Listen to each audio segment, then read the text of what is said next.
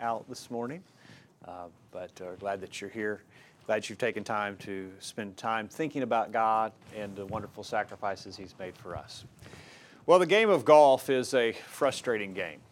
And if you're as bad at golf as I am, it's especially frustrating. I quit playing golf almost 24 years ago to the day. It was in the fall of '99. I was in Cleveland, Ohio. I was playing golf with my friend Rob, and Rob was a good player. I was terrible. And I had been having a terrible day. It was getting almost dark, and I hit a shot, and it just went over into the grass somewhere, and I was so frustrated, we just left the ball and went home. The story's told about a group of guys that was playing golf behind a man who was having a day like that on the golf course. And it seemed like every time he hit the ball, it went in the wrong place, and he was just frustrated, and they were observing his frustration. Finally, he hit a ball, and it was a terrible shot again. He just picked up his bag of golf clubs and threw it in the pond there on the golf course and walked off the course. And as the guys were standing around sort of laughing about that and observing what had happened, all of a sudden they saw him walking back on the course. And he waded out into the middle of that pond and he retrieved his golf bag. And as he's dragging it back to the shore, they're assuming in their mind that he had had a change of heart and he was going to try again. When he got back to the bank, he reached down in his golf bag, unzipped the pocket of the golf bag and pulled his car keys out of the bag, put them in his pocket, and threw the clubs back in the pond and left and went home. When we get angry, it causes us to do all kinds of terrible things. And anger is an emotion that we've all had, and it's an emotion that is unavoidable, but it can be very dangerous. Benjamin Franklin said this about anger. He said, "What begins in anger ends in shame." And he's right. Mark Twain said this. He said, "Anger is an acid that can do more harm to the vessel in which it is stored than to anything that it is poured upon." Anger is dangerous. The Bible says it this way in James chapter 1, as Joseph just read for us, "So then, my beloved brethren, let every man be swift to hear, slow to speak, slow to wrath, for the wrath of man does not produce the righteousness of God." Anger is dangerous. And just as with anything that's dangerous, we need to study about how to deal with it so it doesn't hurt us. We do the same things for other things in our lives that are dangerous. Your car is dangerous. You learn how to operate your car so it doesn't hurt you. Power tools are dangerous. Knives in the kitchen are dangerous. We learn how to handle things that are dangerous so that they don't harm us. Anger is dangerous and it can harm us, and we need to know how to deal with it. What does the Bible say about anger? And what does the Bible tell us about how to deal with it? For the basis of our lesson this morning, I want to look at Ephesians chapter 4. Ephesians chapter 4 has several verses that tell us about how to deal with anger. Let's start in verse 25 of Ephesians chapter 4. "Therefore, putting away lying, let each one of you speak truth with his neighbor, for we are members of one another. Be angry and do not sin. Do not let the sun go down on your wrath, nor give place to the devil. Let him who stole steal no longer, but rather let him labor, working with his hands what is good, that he may have something to give to him who has need. Let no corrupt word proceed out of your mouth, but that which is good for necessary edification, that it may impart grace to the hearers. And do not grieve the Holy Spirit of God, by whom you were sealed for the day of redemption. Let all bitterness, wrath, anger, clamor, and evil speaking be put away from you, with all malice. And be ye kind one to another, tender-hearted, forgiving one another, even as God in Christ forgave you." There are some important lessons for us here about anger and how we can deal with anger so it doesn't hurt us and it doesn't hurt those who are around us. Two passages particularly in this context stand out. Verse 26 and verse 31. But these two passages appear to be a contradiction. Verse 26 says, "Be angry and do not sin." But Ephesians chapter 4, verse 31 says, "Let all bitterness, wrath, and anger be put away from you." So one verse says that we can have anger. One verse says that we can't have anger. Is there a contradiction here? Well, if the Bible is from God, there can be no contradictions, can there? If the Bible is from our almighty, omniscient God, He wouldn't give us something that is flawed and has contradictions. Romans chapter 11, verse 33 says, "Oh, the depth and the riches both of the wisdom and knowledge of God. How unsearchable are His judgments and His ways past finding out." If this God, whose ways are unsearchable, and there's the depth of the wisdom and knowledge of God that we can't understand, if that God gave us this book, there will be no contradictions in it whatsoever. I want to tell you, though, if the Bible is from man, and a man wanted to write a book he was going to pull off this great scheme to just dupe everybody. Write this book, and it's going to be such a book that everyone will believe it's from God, and I'm going to pull this great heist off where everybody's going to believe that this came from God. Don't you think I'd proofread it first? Don't you think maybe I'd give it to my wife and say, "Hey, listen, I got this scheme. We're going to write this book, and everybody's going to love it, and it's going to be on the bestseller list for years, and there's going to be no other book like it. Would you mind proofreading it?"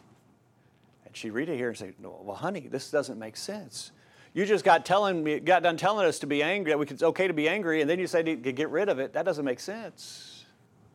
Don't you think I would do that? I mean, this is just 6 verses apart. Don't you think I'd say, "Wait a minute, this doesn't make sense. I'm going to change that"? I'll tell you that verses like this, to me, are proof that the Bible's not from man, that it's from God. The Bible has to be from God. We could spend the rest of our lesson this morning looking at proof that the Bible has to be from God. The Bible is accurate in every detail. The Bible is not a science book, but when it talks about scientific principles that were unknown and ununderstood at the time that the Bible was written, it is 100% accurate. When the Bible talks about geographical details, they're always accurate.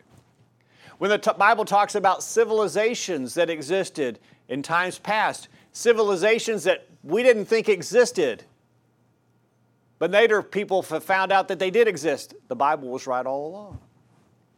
When the Bible talks about historical events, it's always right. The Bible is always accurate. That tells me it's from God. The Bible contains prophecies, hundreds of prophecies that have been fulfilled. Prophecies with incredible detail that were fulfilled. That tells me it has to be from God. I can look at the style of the writing and the various details of the Bible. All of it points to the fact that this has to be from God. So is there a contradiction between verse 26 and verse 31? No, not if it's from God. There is no contradiction. These 2 verses can be harmonized. And this morning I will look at how we harmonize them. I want to tell you these 2 verses must harmonize if it's from God, because there will be no contradictions.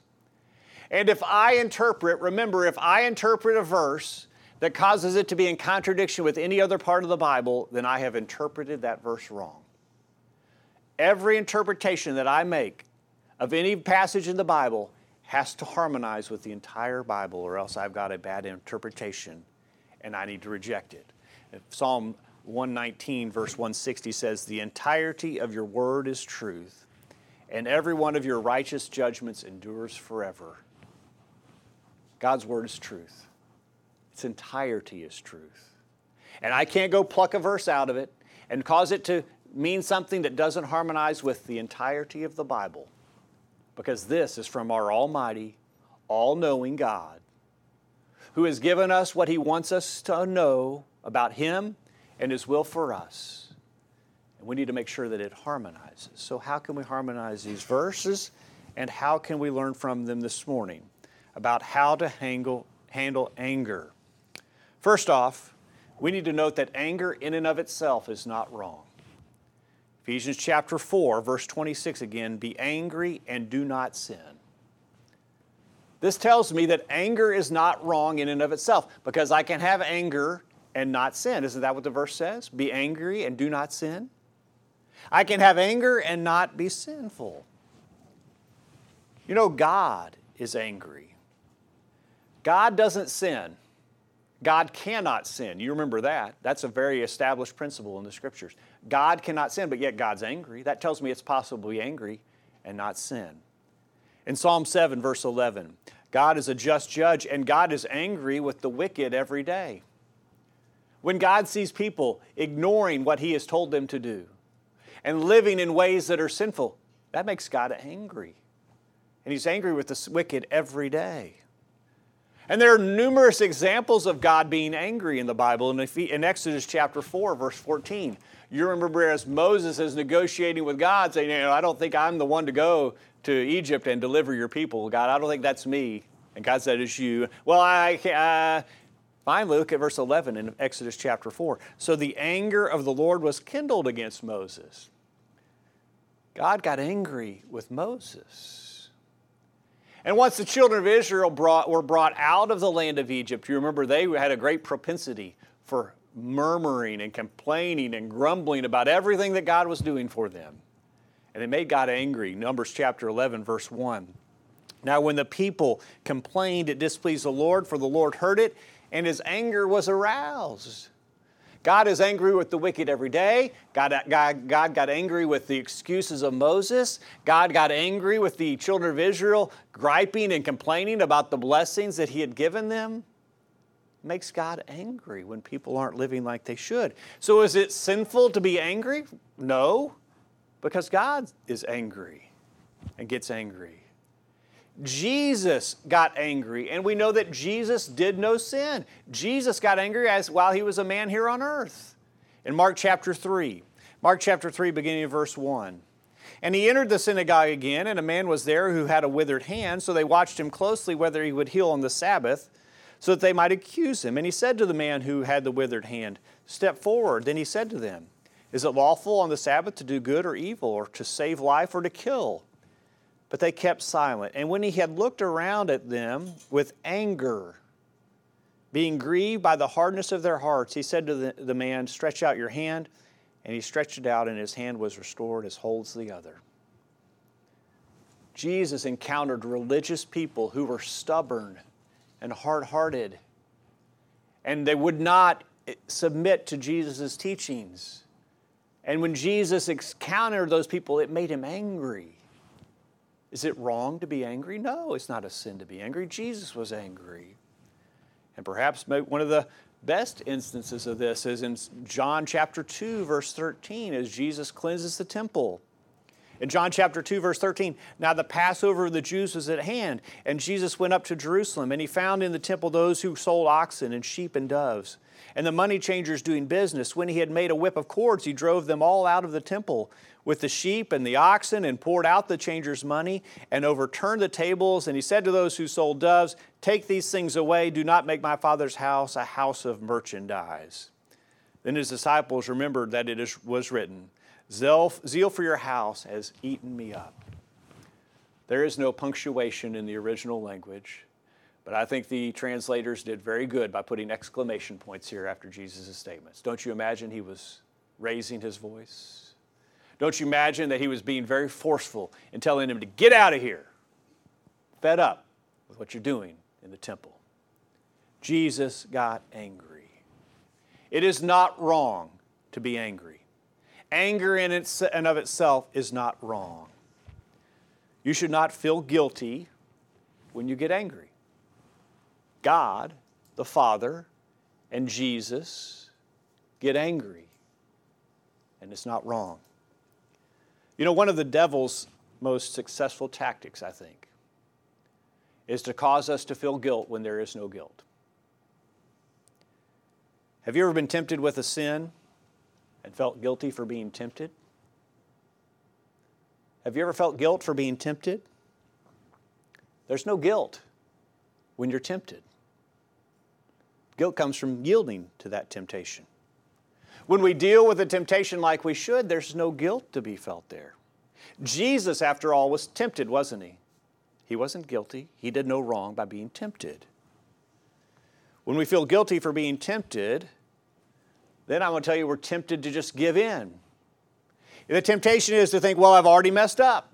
I was tempted, I've already messed up. I might as well just give in to it. Since we can't avoid being tempted, and if we think we're guilty for being tempted, we might conclude, well, I just can't do right.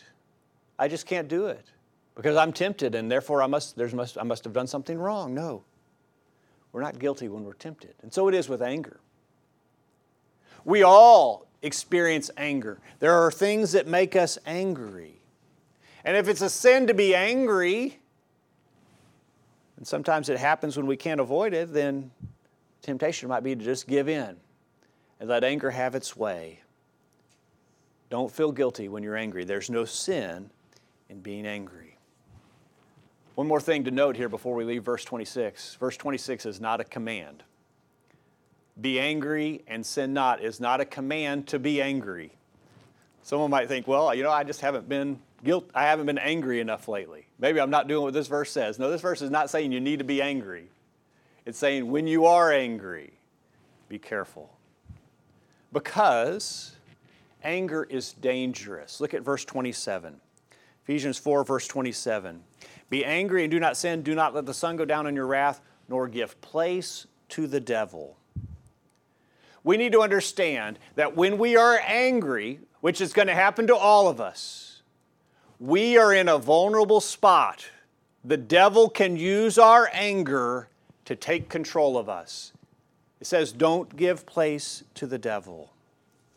The devil would love to get a hold of our anger and cause it to cause us to sin and be an avenue to get us to sin. The Bible over and over again tells us about the dangers of anger. It is habit forming. In Proverbs chapter 19, verse 19.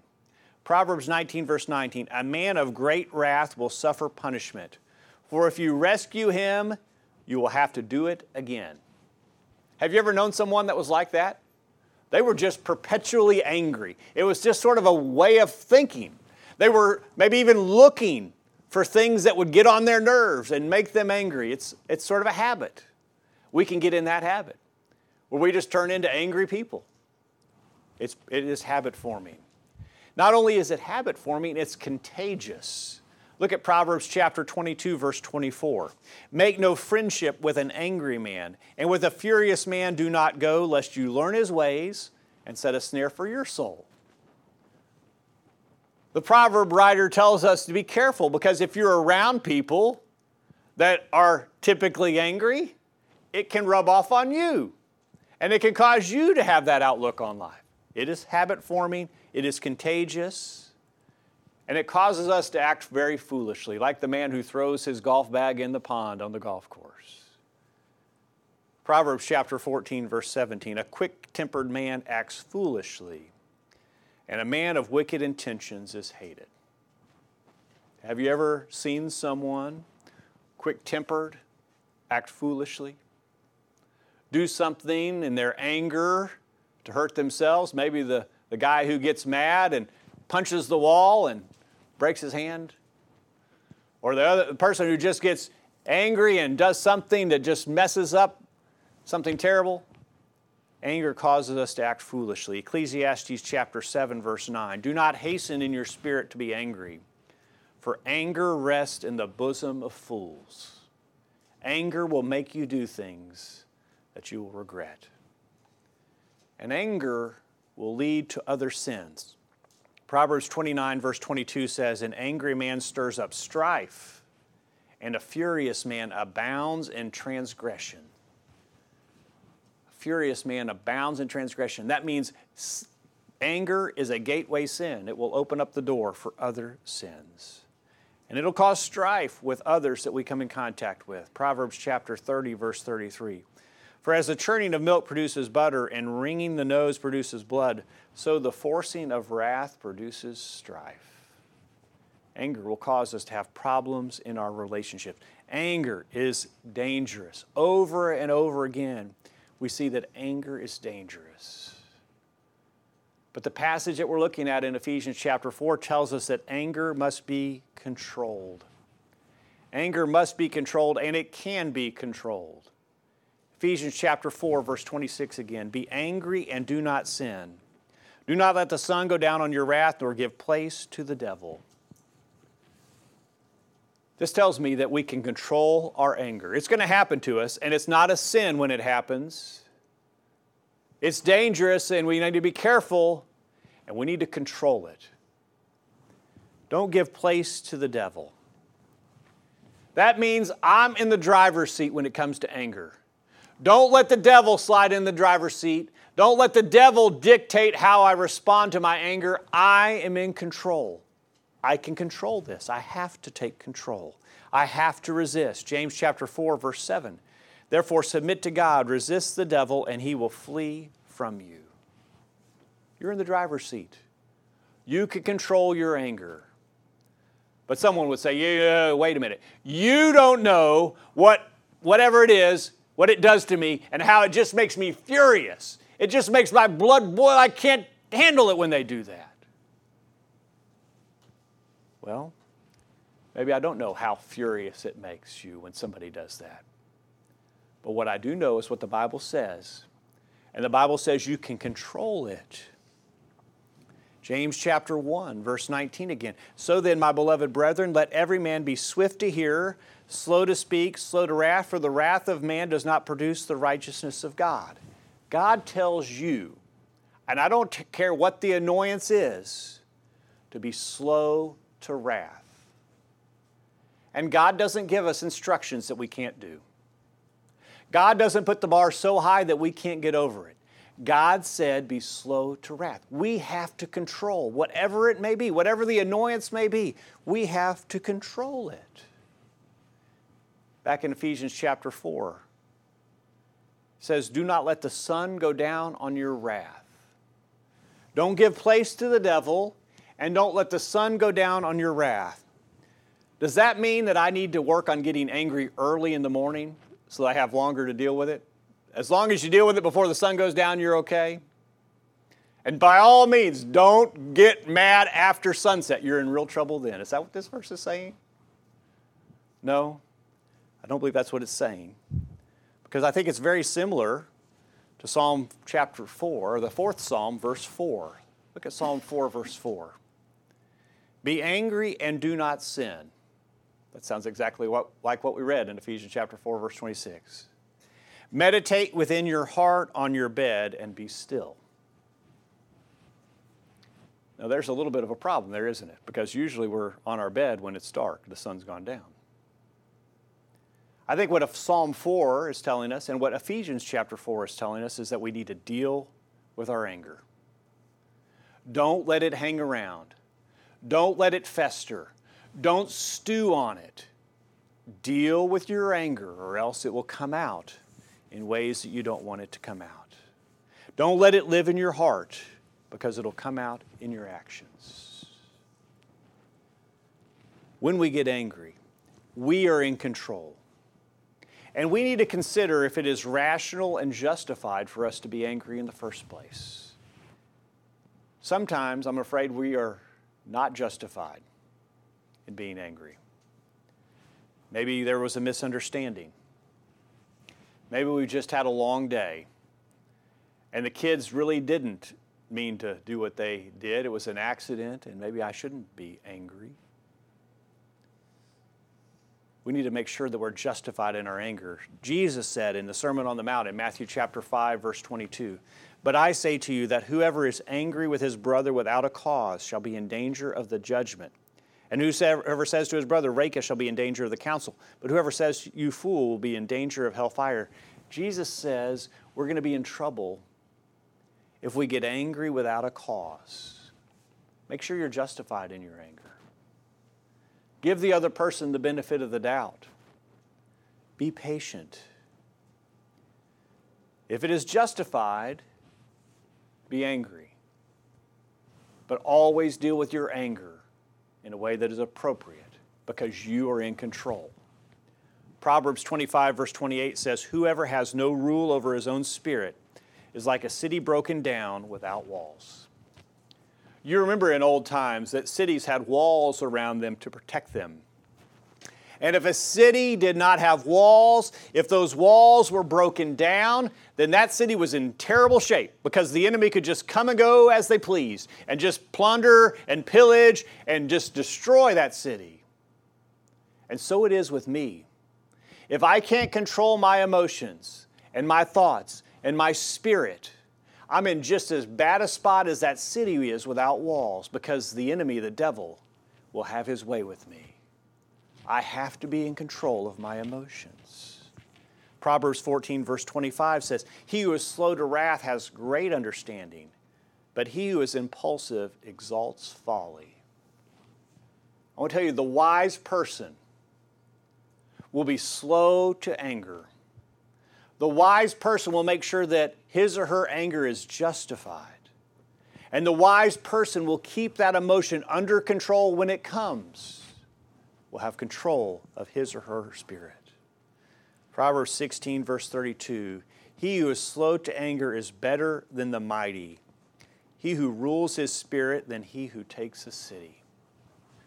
It tells me it's not going to be easy for us always to rule our spirit and have control of our emotions. But I can do it. And if I do control my emotions, the reward and the benefit to my life will be incredible. If I'll control my spirit. Anger must be controlled. And letting anger cause us to act in sinful ways is unacceptable. There's no excuse for me to fly off the handle. There's no excuse for me to do things that I shouldn't do and say, well, I wouldn't normally act this way, but you don't know how mad he or she made me. I wouldn't normally do this and it wouldn't be right most of the time, but I was hot, and so it was okay. No, we can never let anger cause us to act in ways that are sinful. In verse 31 of Ephesians chapter 4, "But let all bitterness, wrath, anger, clamor, and evil speaking be put away from you with all malice." This verse tells us I need to put away anger. We just got done looking at verse 26 that said it was okay to be angry, that I could have anger and not be sinful. How do I harmonize them? I think this verse is telling us that when we allow anger to dictate our emotions and our actions, then we have been wrong. This verse is speaking of things that I can control. This verse is speaking about things that I control because I'm going to put these things away. I'm going to put them away. I can't control some certain things that will cause me to be angry. I can't control my kids disobeying me. That makes me angry when my kids disobey me. And I think it should. I can't control if someone steals from me or cheats me. That makes me angry. And that should, I think. I can't control that. But this verse, I think, is talking about things that I can control. And I can control how that anger makes me respond. This verse is talking about things I can control. Notice this verse is this idea of putting away anger is aligned with other things that I am in control of, like bitterness. I'm in control of bitterness. I'm in control of my wrath and my anger. I'm in control of my clamor and my evil speaking. I'm in control of my malice.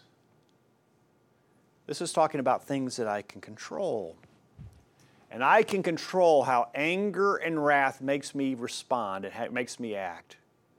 And I'm to put away that flying off the handle, that responding out of anger and doing things that I shouldn't do.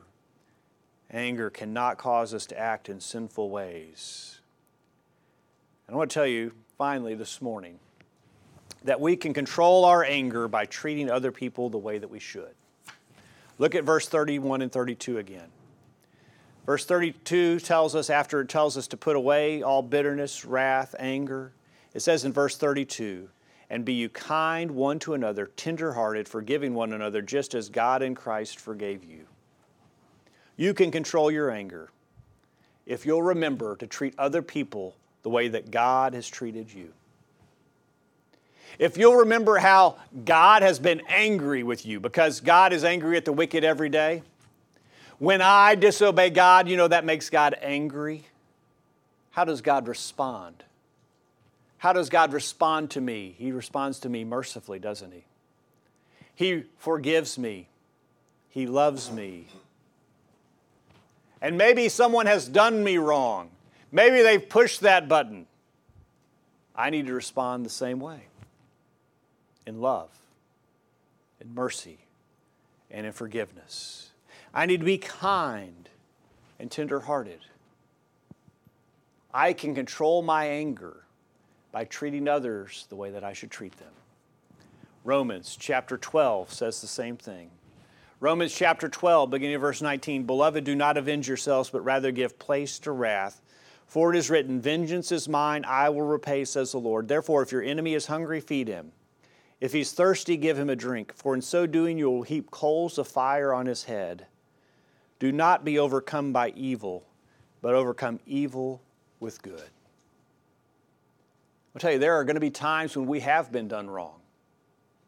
There are going to be times when someone intentionally did us wrong, and it's going to make us angry. And fine, it can make us angry. But I can control my actions and my response to that anger by treating that person the way that I need to treat them, by overcoming evil with good.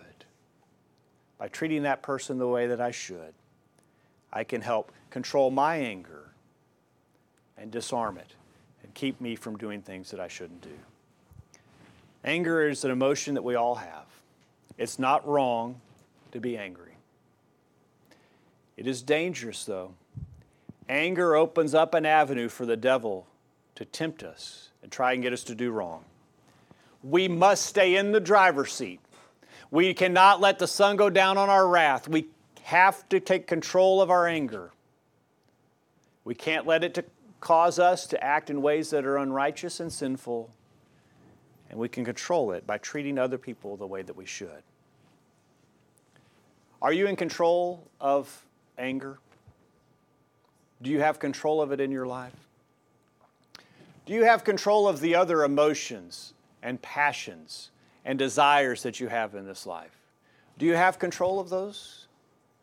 I want to tell you this morning, as we've talked about anger, it is not easy to control anger. All of us have felt the blood boiling, and we know how hard it is to control anger. It's hard to control other things in our lives, but you know what the answer is? Jesus has promised to help us. In Matthew chapter 11, verse 28, Come to me, all you who labor and are heavy laden, and I will give you rest. Take my yoke upon you and learn from me, for I am gentle and lowly in heart, and you will find rest for your souls. For my yoke is easy and my burden is light. Jesus will help us. Jesus will help us to be the people He wants us to be, but I have to submit to Him. I have to come to Him, and I have to take His yoke. I have to be willing to submit to Him in obedience. If you're here this morning, you've not become a Christian by doing what He said to do. Before He left this earth, He told us what we need to do. He told us, He that believeth and is baptized shall be saved, but he that believeth not shall be condemned. Have you done that? Have you submitted to Him? He'll help you, but you've got to submit to Him. And maybe you've submitted to Him, but you've wandered away and you've quit trying to rein in those emotions and those passions. You need to return to Him so He can help. If there's anything we can do to help you, will you let us know while we stand and sing?